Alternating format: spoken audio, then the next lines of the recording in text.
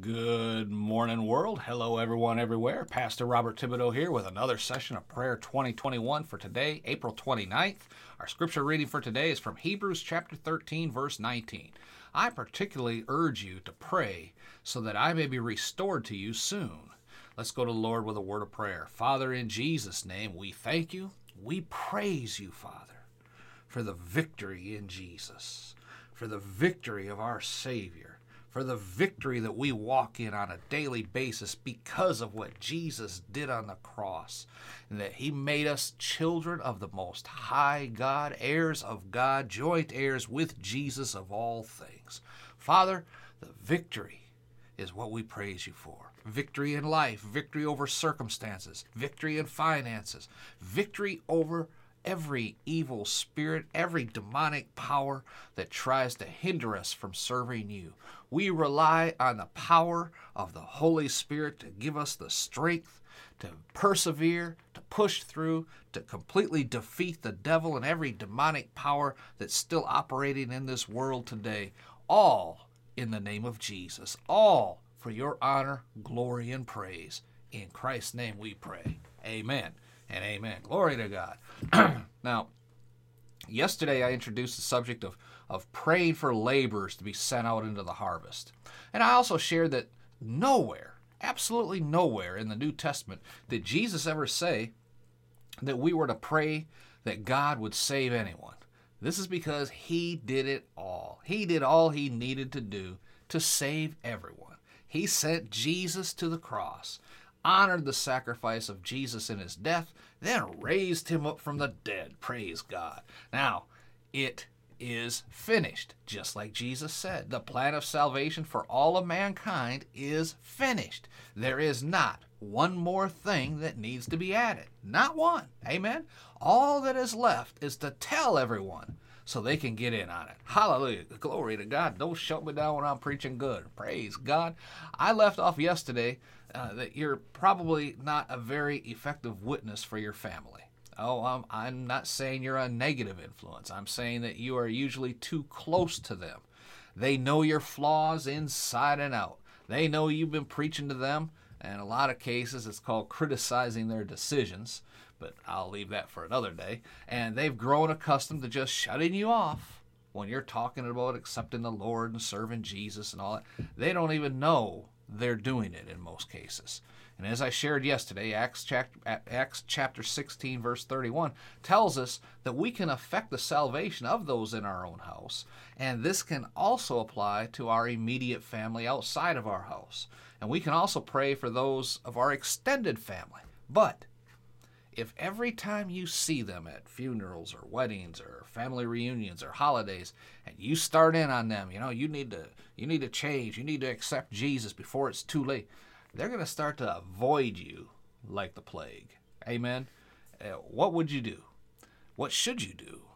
Well, during your prayer time, what you need to do is bind the power of Satan over their life and claim their souls for the kingdom of God. Yes, absolutely. But don't stop there. Pray, Lord, send someone to them, to my family members, to talk to them about you, about what you accomplished for them. Lord, send someone to them whose opinion they will respect and actually listen to and have a conversation with. I can't do it. But if you send me and if you provide the opportunity to do so, I'm more than willing to do it. But I know that you know, Lord, that one particular person who can reach my loved ones more effectively. That one person who can have that kind of conversation with them that will frame the conversation in such a way that they will finally see you are their Savior. And that will lead my loved ones to the prayer of salvation. I'm looking forward to receiving that phone call or having that conversation when they tell me, guess what just happened to me? I'm saved. Hallelujah. Praise God. Amen. I remember when I was born again, January 25th, 1992 at 11:35 p.m. in a little empty apartment building in Columbus, Georgia. That night, in my despair, God invaded my life. I had nobody there to lead me in the prayer of salvation, but I knew enough and prayed it through myself and felt the Holy Spirit come upon me and change my life forever. Now, my wife had been praying for me for over 4 years since she was born again.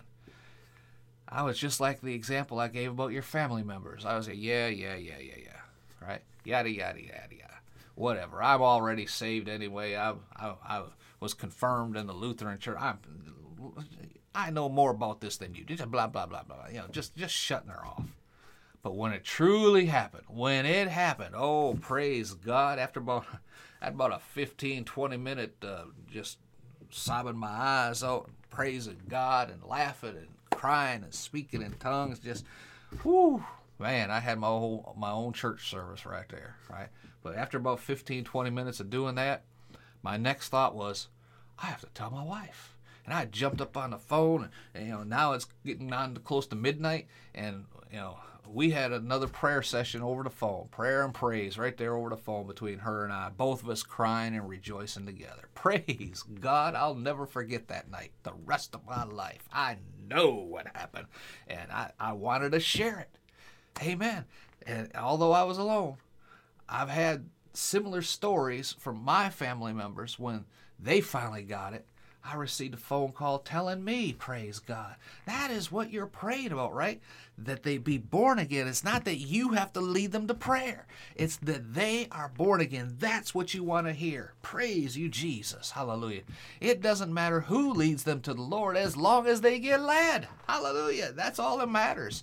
So pray that the Lord would send that one person who can accomplish the job. Amen. I want to pray for you to pray that prayer over your loved ones right now. Let's pray. Father, in Jesus' name, thank you for the leadership of the Holy Spirit that brought us this teaching today. Oh, Jesus, someone somewhere needed to hear that word today. It opened their eyes to understanding. It gave them that positive confidence that you are still seeking the lost and will do whatever you can to reach out to them through us, through other people. But Lord, we pray for our family members right now. We pray for that one person.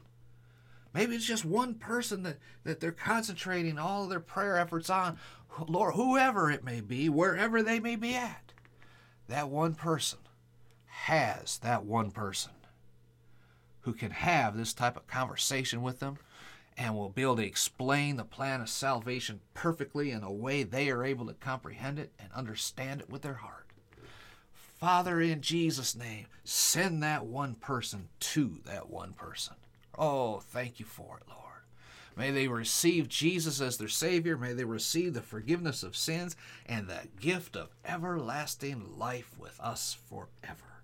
And to you, Father, we give all honor, glory, and praise in Jesus' name. Amen. Amen. Shout amen, somebody. Hallelujah. Glory to God.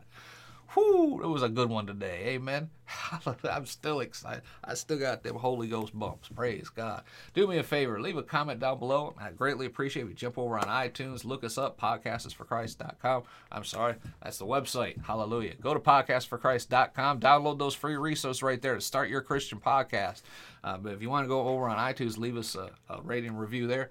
Just look up Prayer 2021, and we're right there. Praise God. Till next time, this is Pastor Bob reminding again from 1 Thessalonians chapter 5, verse 17 of the Living Bible to always keep on praying. Praise God. I'm still happy. Praise God. See you tomorrow.